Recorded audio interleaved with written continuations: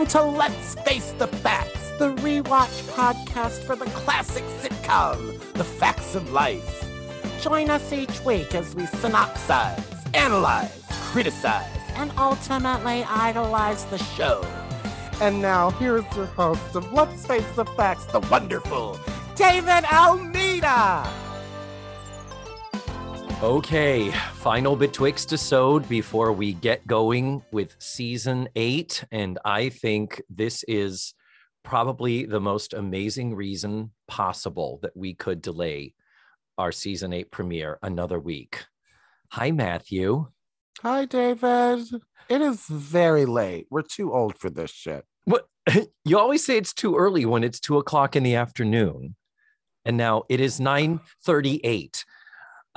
The Facts of Life and Different Strokes Live, just broadcast, ended at 9:30. It is 8 minutes after the end credits have rolled. You consider this, did you get an early bird special for dinner? I already feel old enough from having watched what I just watched. Yes. But anyhow, because we love you, our tens of listeners, we adore you so much. We are recording this now, and I am hellbent that we're going to record, and I'm going to edit this, slap it together, and get it posted before I go to bed tonight. And you're going to be hearing this tomorrow morning. It's kind of amazing, fast feedback loop. So it happened. We just watched on live network television an episode of The Facts of Life and an episode of Different Strokes. How fucking surreal was that? Surreal. That's a word for it, isn't it? Surreal. Well, just who would have ever imagined these shows would have the staying power that they would revisit them? I mean, All in the Family and, you know, the Jeffersons and all those are, I feel like those are bigger name shows than I perceive these to be. Do you not agree? No, I mean, no, I don't think so at all. I think Different Strokes and Facts of Life are pretty much still in people's vernacular. Yeah. Well, Different Strokes you can still watch on fucking Prime Video. All of those shows are available. Whether they want to sit down and listen to a line-by-line breakdown of every episode every week, 40 years later, on a podcast is completely different. Yeah. But and clearly the answer to that is no. But let's get to it. I mean, overall, general thoughts. I loved it. I had genuine laughs. I didn't know the Different Strokes episode. I probably saw it the first go around, but I didn't really remember it. But The Facts of Life was, well, let's do it. The Facts of Life was first. And they did season 3, episode 20, as predicted, because of Jennifer Aniston holding that pink box in the publicity poster art. It was Kids Can Be Cruel, season 3, episode 20. Yeah. And then Different Strokes was the second. I wondered which would go first, but after reading the article you sent me today, where Norman Lear said the initial idea all came from Jimmy Kimmel saying, I want to see Kevin Hart play Arnold. So clearly in their mind, Kevin Hart was the front and center star that they wanted to highlight. So therefore Different Strokes went last. And in that they did season 1. We knew Mrs. Garrett was going to be in it. Season 1, episode 16, called Willis's Privacy. So yeah, I loved it. Do I think it was perfect? No, I have some notes. I know that shocks you. But what was your overall? Like with all things, like reboots and shit, we've had this conversation a million times, and I don't want to yuck anybody's yum at all. But I just, when it was over, I was like, that it happened. I think it was theatrically a mistake to put that Different Strokes episode on after Facts of Life. I think the evening would have flowed better with the dramatics that happened in that episode by going with Different Strokes first and then Facts of Life. Yeah, I thought Facts of Life was a funnier episode. I would agree. Yeah, Different Strokes is not a strong episode for that show, but it is the episode with Super Arnold. And clearly they were like, okay, if Kevin Hart's going to do the character, he has to do the episode where Arnold is pretending to be a superhero. And yeah, it's a lackluster show in it. We don't even need to talk that much about the plot of the episode, but it's the one where Arnold and Willis are fighting, and Willis is like, I need some of my own space, and they divide the room in half and hang up a sheet, and it's like, TV tropes. Yeah. But yeah. But okay, did you not get any enjoyment out of this? Did you not find it interesting at least? Sure. I know, and I'm so upset with myself that I don't feel one way or the other about it. I wanted to, I did, and I just my one note was it was interesting on the Facts of Life episode to see actresses who are good actresses who had the experience of being in their 40s versus being teenagers. But I wrote down Joe understood the assignment. I will say that about her. Sure. I think all the girls understood the assignment. Ann Dowd was creepy. I think she was. Oh, really? I think she was fine. I don't know if anybody ever told her that Mrs. Garrett was supposed to be ridiculous and over the top. Like, yeah. I mean, she played it so sincerely that I was like, well, there's fucking Meryl Streep playing Mrs. Garrett, I guess. Yeah, and her take on it was older. It's interesting because Ann Dowd is older. She's 65, and Charlotte Rae had already left the show before she was 60. But she had a much more old lady type of a delivery to it, like a rounded. I think of when Carol Burnett used to do Shirley Temple, and she would do a voice like this. And when I think of Mrs. Garrett, particularly in the early seasons and in Different Strokes, when she's being sassy, I think of Charlotte Rae as kind of really pushing the nasal thing. Oh, Arnold and girls. So it was just a different sound. And here's the thing. It was, if you're going to do these, and again, I'm torn. I have no strong emotions either way. Do I want them to camp it up? Yeah, it's weird. Do we want it to be like drag queens doing a real live stage version? Do I want it to be like the rerun show where because like I was like, they're missing the laugh on Buying My Box. The fact that they're all in their 50s, like why didn't anybody at the table be like, are we really not gonna hit Buying My Box? We're not gonna like wink, wink, nudge, nudge. We're all in our 50s. It would be, but like, so. But that's the innocence of the show. I guess you're right. It's a weird, and they do have moments where they did step out, but they were very few and effective because they were not overly playing that. I wrote down at the end of, and as much as I hate him, Kevin Hart was wonderful. Wasn't he though? And he was so good. The sincerity in that speech to God at the end of that episode, that's where I became I was like, well, I would have been mad if he was mugging and being Kevin Hart the whole time. Yeah. But now I'm like, oh, well, he's just playing it. Okay. It's just a different interpretation. It's like, we got this Friday, a new movie version of West Side Story is coming out. So they're certainly not going to be camping that up. It is weird because I think since really and truly, it's all nostalgia. That's all this is about, is nostalgia.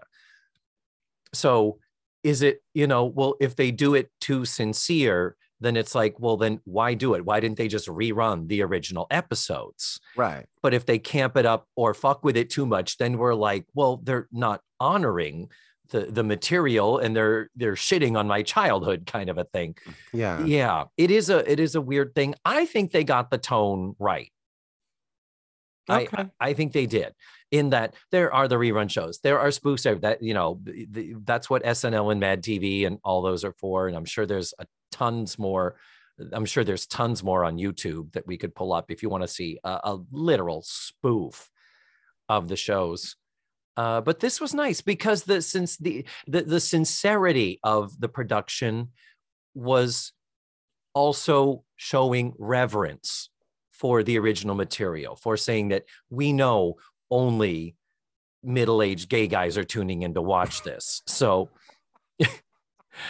it's, you know, we're not going to alienate that audience. And women. I mean, women watch The Facts of Life. Did they? Okay. Okay, so do you want to start kind of going through it? Yeah, well, the good thing is we've already done this episode. By the way, the guest for the podcast where I did the episode was Paul Padilla. Hi, Paul. And it was episode 49 of this pod. We are now up to episode 164. It was season 3. It was a long time ago.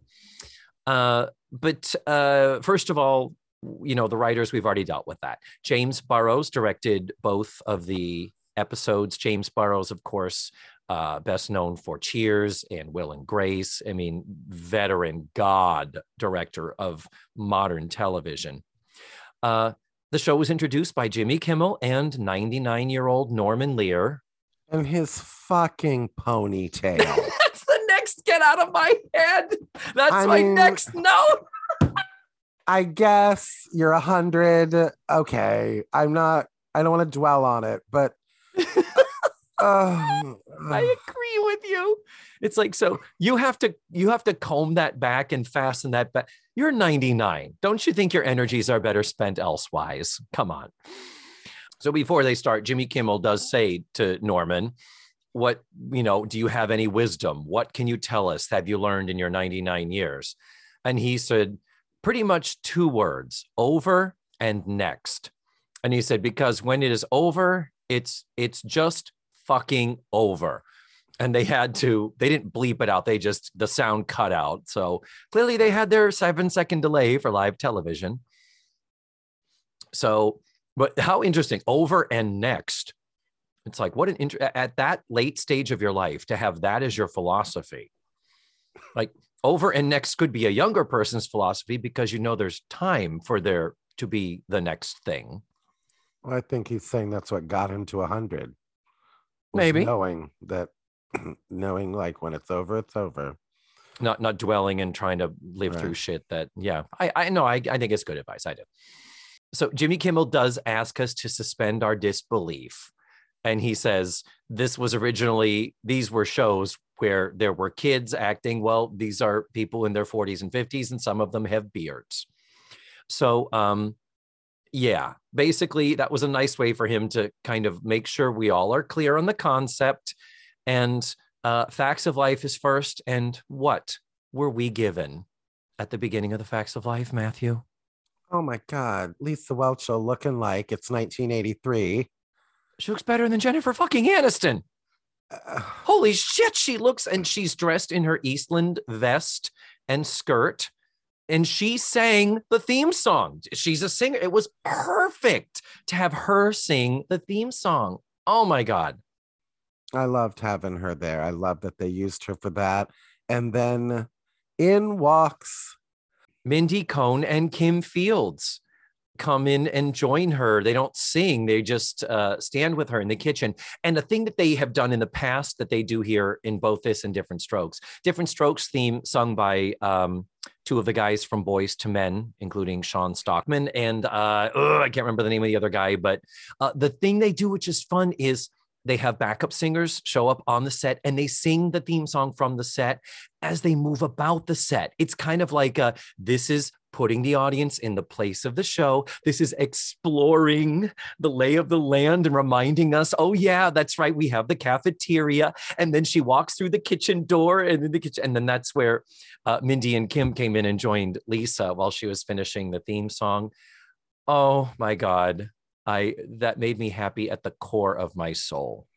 It was a great. I was delighted when the lights went up and they were standing in front of a machine that said pastries. Yes. I knew, and then when they explored the set, did make me happy and did make warm my heart because they did a very good job. They did.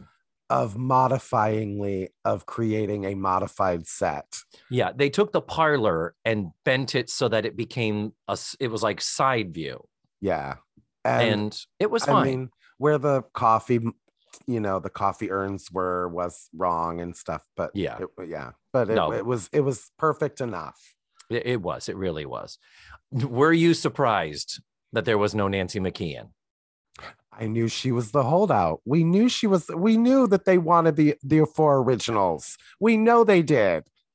And I'm not sure that they necessarily did, but the fact is that it's like, girl, they weren't asking you to be Joe Polnicek. You could have walked on that set and just waved and said nothing and cashed the check.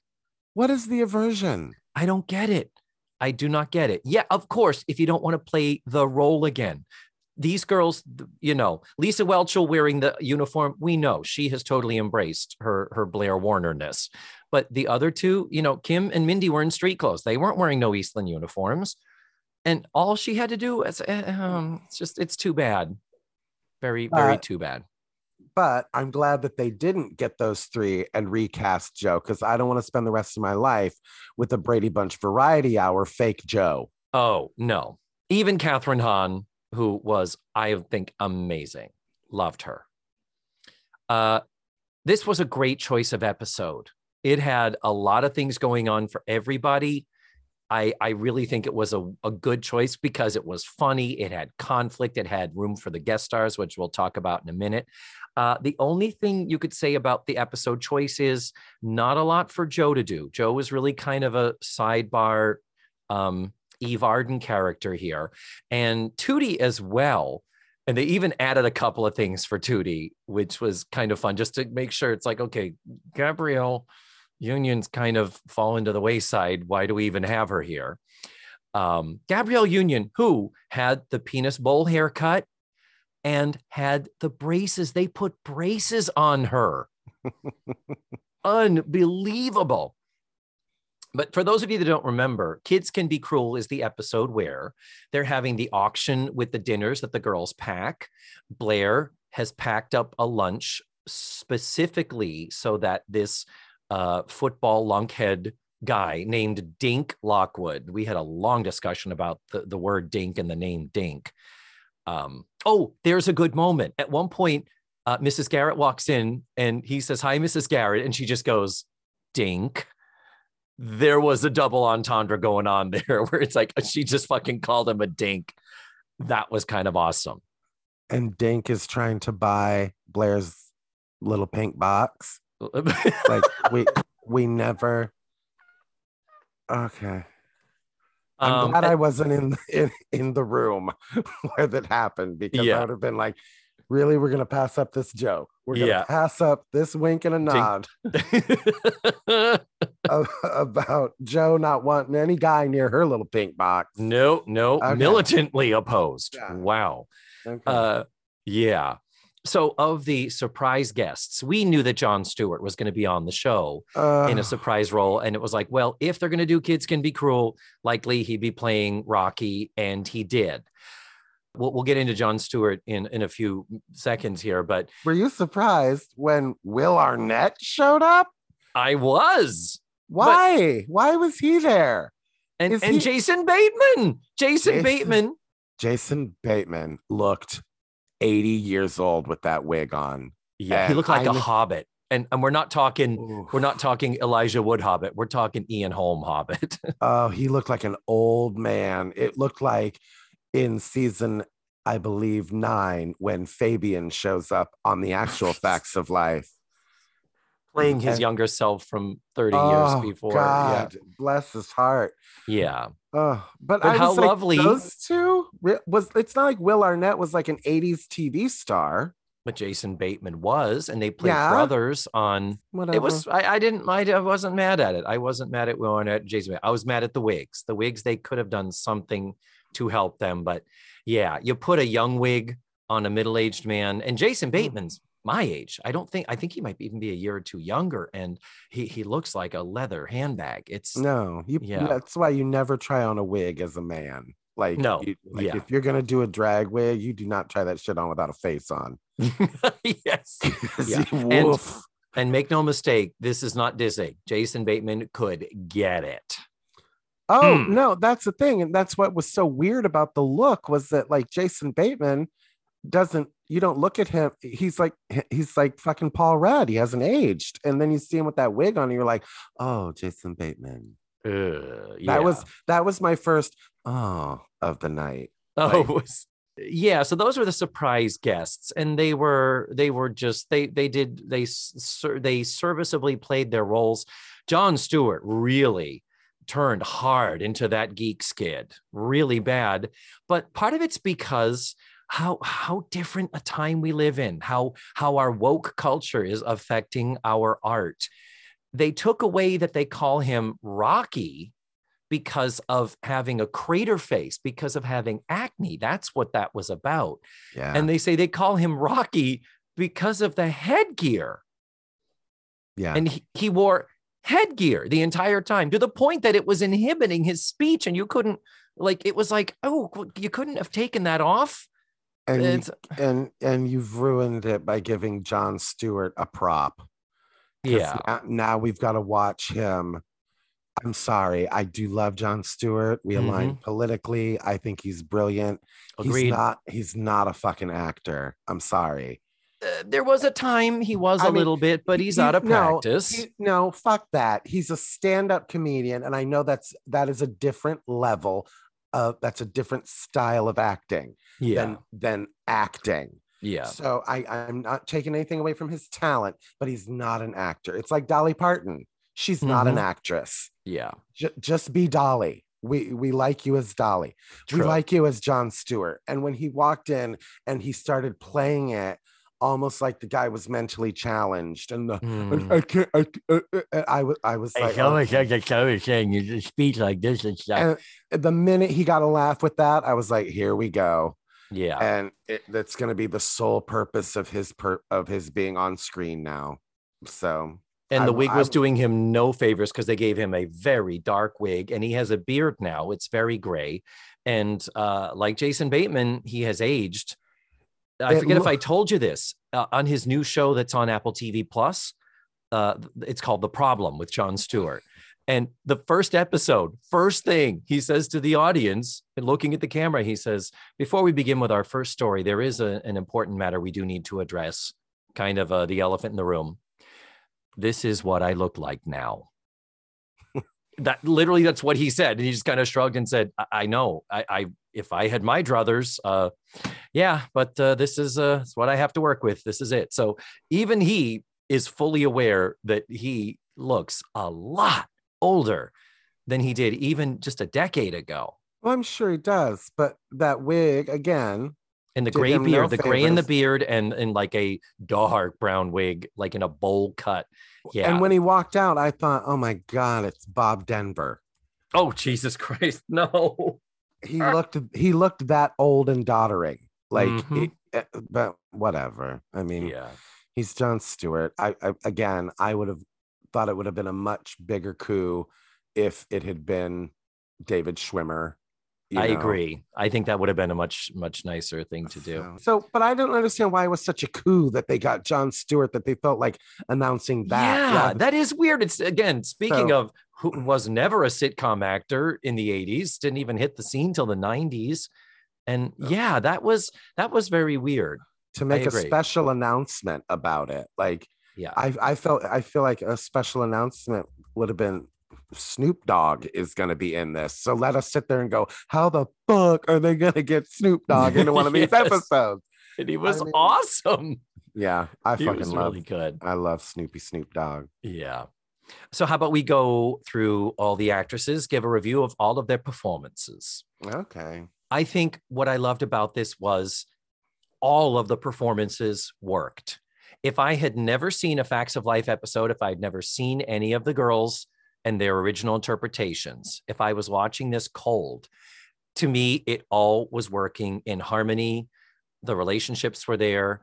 The interpretations were different, but appropriate and compatible with the material, with the ensemble. And that's why I think I'm happy about this, because watching the All in the Family, you just can't get past Woody Harrelson doing a half Carol O'Connor impression. I never could get past that. But with this, because it was more ensemble and no one person had to pull the weight with the performance, I genuinely loved them all.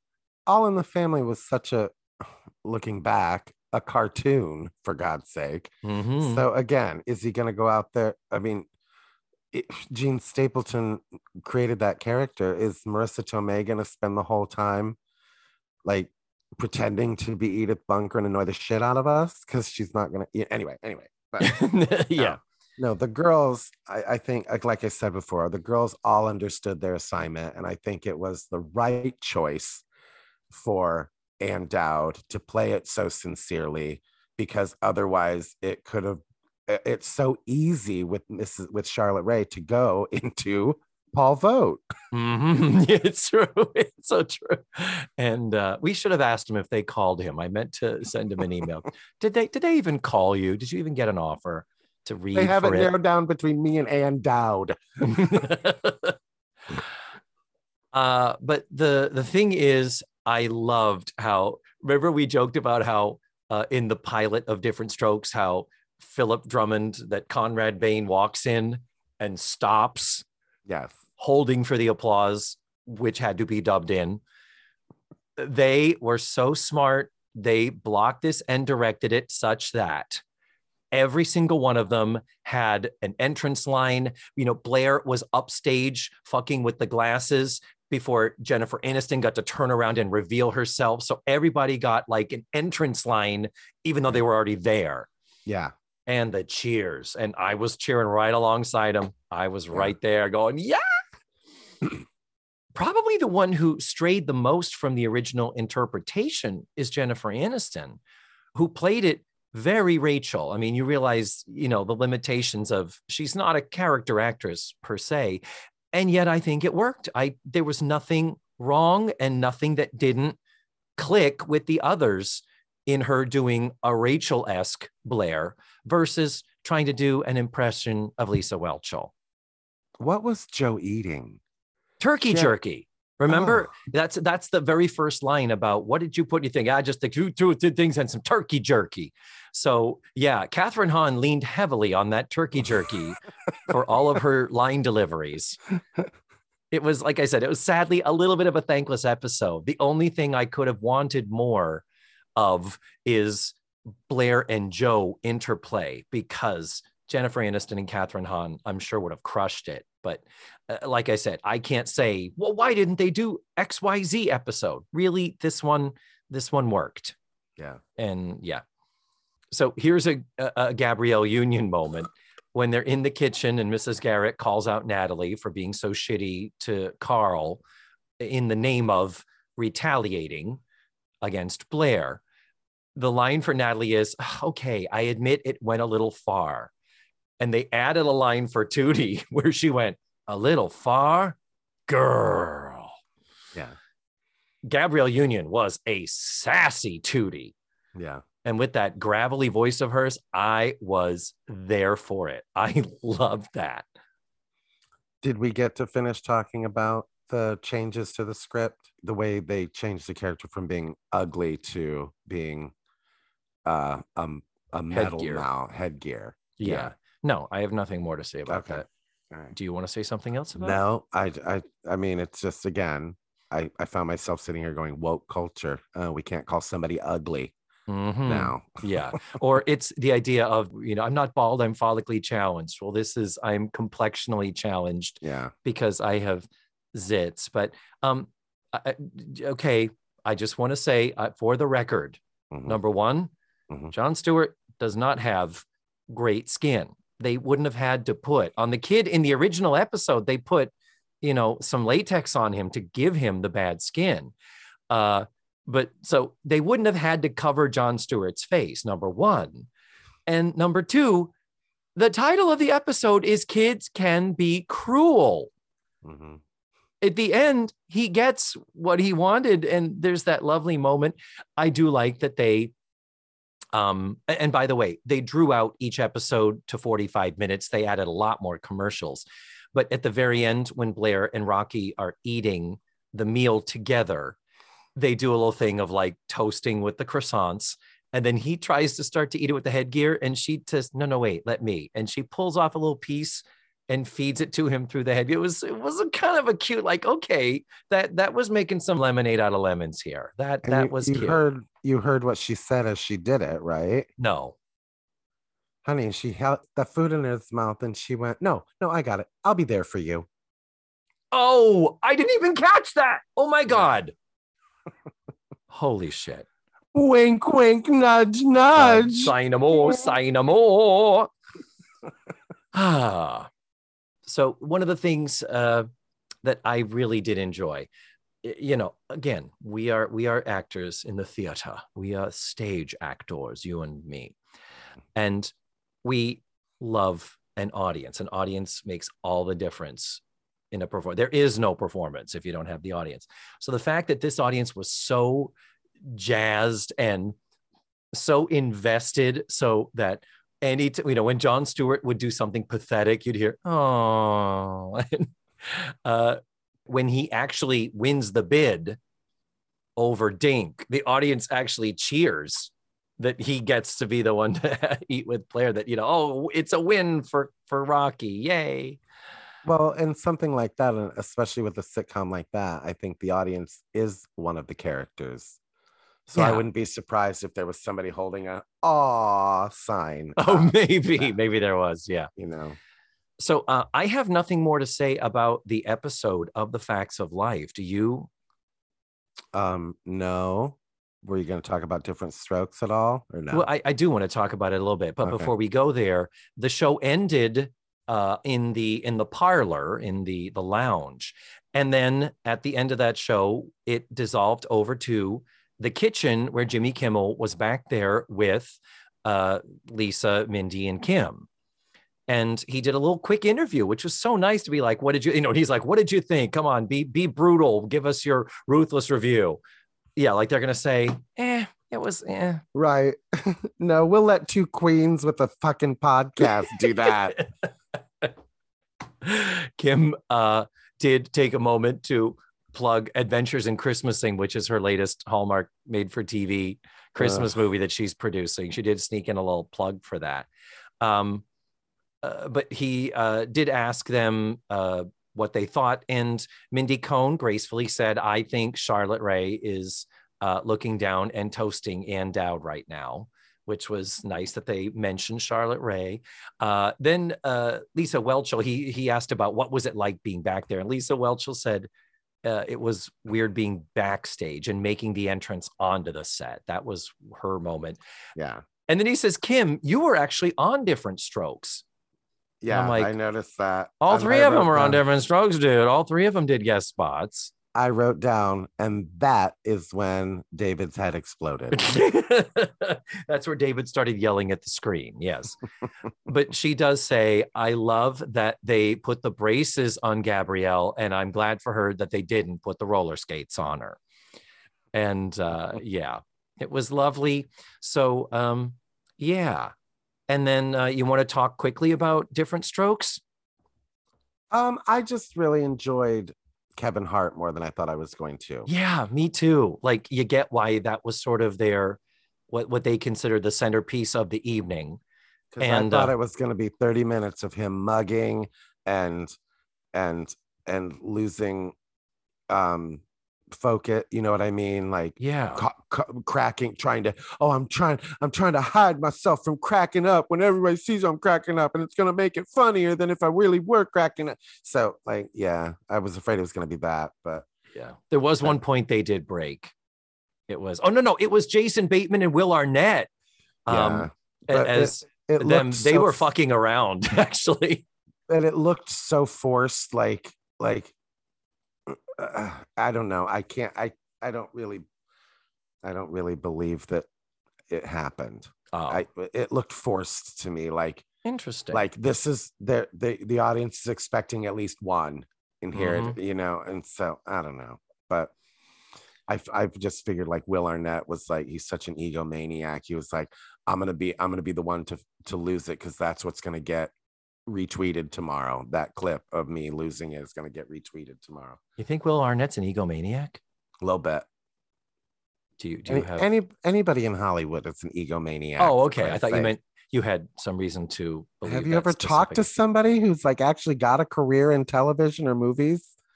I've known a drag queen or two who have really big egos. I hate those people. They can be quite a handful, let me tell you. Yeah. But let's talk about different strokes, why don't we? Some moments that I loved.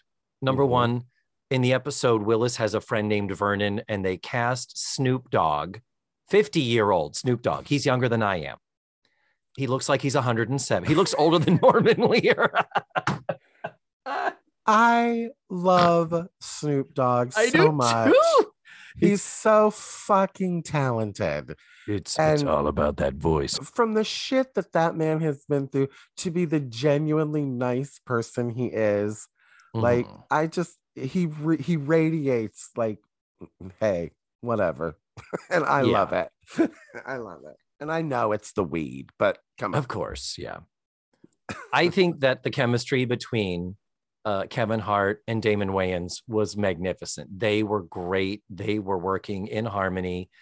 One great moment that Damon Wayans has when he gets mad and he runs up the stairs from the living room. He did this sort of childlike waddle run, and the audience caught it and laughed. It was the camera cut away a little bit quicker than I think they should have, but he had that moment. And the three moments of Kevin Hart where he won my heart. Number one, that he let John Lithgow pick him up and carry him from the kitchen into the living room. The fact that 79-year-old John Lithgow lifted him. I mean, and casting an actor so tall, very smart, that he towered over him. And then later in that same scene, they have to have a heart-to-heart moment, and totally game. He sits down and Kevin Hart parks himself on John Lithgow's lap and just leans down on him, and your heart just melts. He's so fucking precious here. And it would have been ruined had he not played it so sincerely. Exactly. And lastly, at the end, Arnold and Willis fight. And at the end, Willis comes back and Willis goes to bed in his bed, and Arnold is up in the top bunk. And the moment is, good night, Arnold. Good night, Willis. We've made up. And then already a touching moment from I did pull up the original episode. I'm that much of a nerd. I found it on the thing and I did watch a couple minutes of it. The episode originally ended with Arnold climbing down off of the bed and then basically almost like pig piling on Willis to sleep on. Like, it was one of those, like, he's still going to be an annoyance. That's kind of what the joke was. Well, in this, Kevin Hart does the most brilliant physical bit of climbing down from the bunk as a child with no sense of coordination or balance, as though it is a 40-foot drop, and just so fucking adorable and masterful physical work. And then he goes down and he gets into the bed with Willis, but more hugs him. And it's an moment. It was a very sweet moment. And then they added the line, hey, Willis, how come Vernon always smells like weed? Did you watch the original to see if that was in the original? It was not. God's sake. I did have to look because I was like, was there another line there? What was it? But it was, like I said, it was a different moment where it was, oh, sweet that he wants to sleep with his brother, but also he's like almost on top of him, where you're like, oh dear, the crisis averted for this week. But but to add that line, It was so cute. Willis does ask if he can have his own room, and Mr. Drummond. Oh, and by the way, season 1, they're calling him Mr. Drummond. I did look at the original script at subtitleslikescripts.com, and there's a lot more Mr. D and Mrs. G in the episode. In the original, they do, I think, once or twice say Mr. D, Mrs. G, but the rest of the time it's Mrs. Garrett, Mr. Drummond. So they kind of abbreviated that a little bit. But he says he wants his own room, and Mr. Drummond says, well, we don't have any other bedrooms in this apartment. And what did David think, Matthew? David thought, oh, but you do. Where's Kimberly? Well, not where's Kimberly. You couldn't use the jacuzzi room? Hello?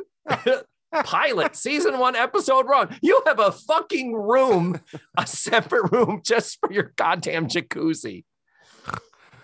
But it was handy that there was no Kimberly in this episode, that they didn't have to, and that's fine. I didn't think, but why didn't they pick a Kimberly episode?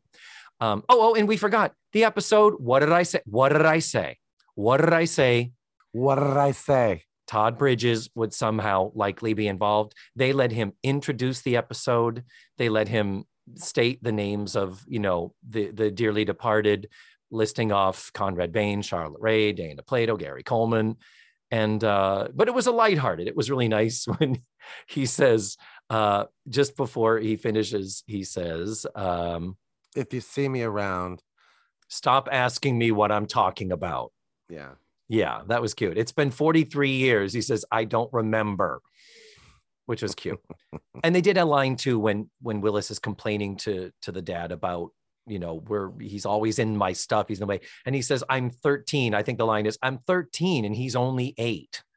But in the script, Damon Wayans says, I'm 13. And even though he looks 45, he's just 8.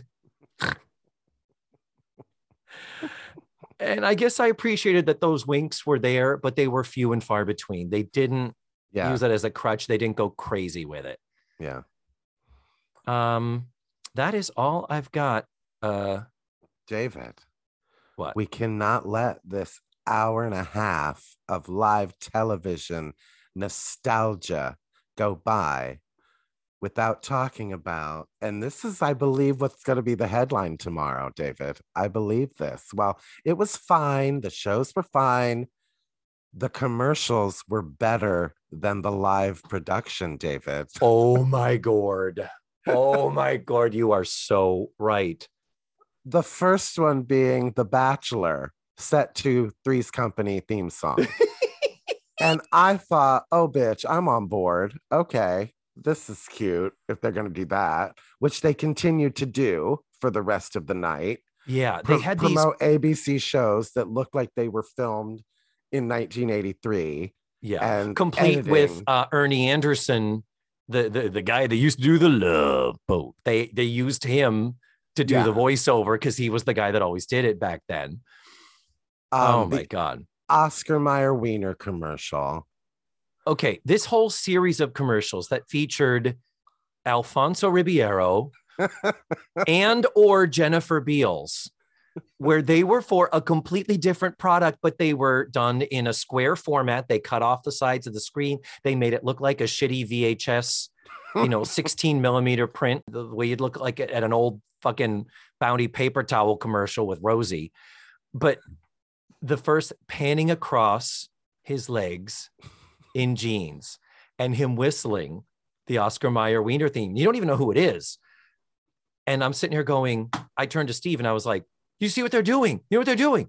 I'm like, this is Brooke Shields and the Calvin Klein jean ads. This is how they used to. She was whistling something and it would pass.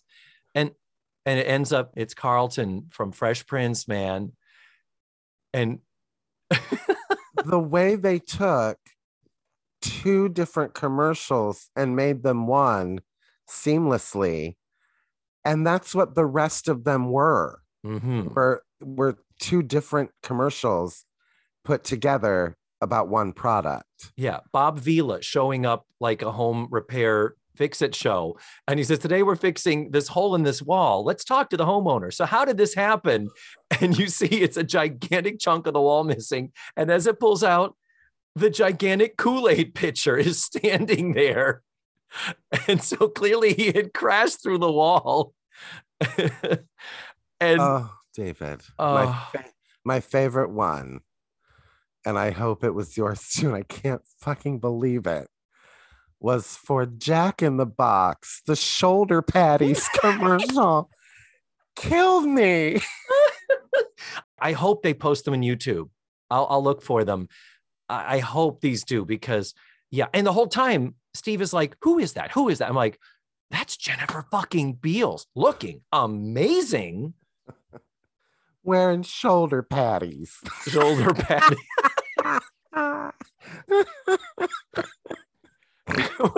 It was she gets in the elevator. Guys, what's that smell? Yeah. What was the original commercial that was based off of, though? That was like, it was like I remember a woman getting into an elevator, and was it like a Charlie, like a perfume commercial, or a Jean Naté? Like that Jean Naté. After bath splash. Oh God. You know, it feels great after a bath, splashing gallons of alcohol onto my body. Right after you shaved your legs, you know it's fun. Put some rubbing alcohol on it. Mm. Oh God. Oh yeah. I had a fantastic time with this tonight. My review is I give this 2 very enthusiastic thumbs up. Believe me, we were skeptical. We were like, what the fuck are they doing? Why do these at all? And then why do it with an age inappropriate cast? And yet it all came together. And I'm sitting here going, this show that I have been talking about for 3 years to, tens of listeners. And I think this is still a show that they think is worthy of revisiting on a national platform like this. There's still, I'm not sure it's still relevant, but it's still in our cultural zeitgeist. In some way, one of the dimensions of my happy is just that I feel, in some tiny way, I feel seen. Well, they're not doing a live version of Manimal, for God's sake. So, all right, Sweet Pea, we ready to wrap this shit up, and I can get editing and get this baby dropped? Yes, for God's sake. Please. Yeah. And just to remind you, next week, season 8, episode 1, first of 2 parts, we finally are done with the Betwixt episodes. We are back in the shows, and we were able to snag our special guest, and we're not going to tell you. You're still going to have to wait another week to see who it is. The Tutti Fruities know who it is. We did let that cat out of the bag on the Patreon. But anyway, all I can say is we are super, super excited and super stoked for you to hear some of the stuff we've got in store for season 8. We had to do something. Yes, we did. All right, Matthew Love. Well, it's past your bedtime. It's 10:40. We've been talking for an hour now. My computer turned on this late and didn't go to a porn page, and it almost shut down. No, because it thought, this isn't Matthew turning me on at 10 p.m. Well, good night, my darling. Good night and good morning, dear listeners. And we will be back with you next week. Mwah. Mwah. And remember, the facts of life are all about you.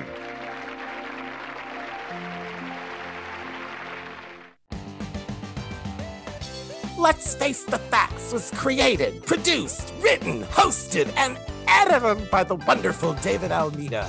Our theme song was beautifully arranged and recorded by Ned Wilkinson. Please visit FaceTheFactsPod.com for supplemental photos and videos, links to social media, and ways that you can support the show. And don't forget to subscribe, rate, and review.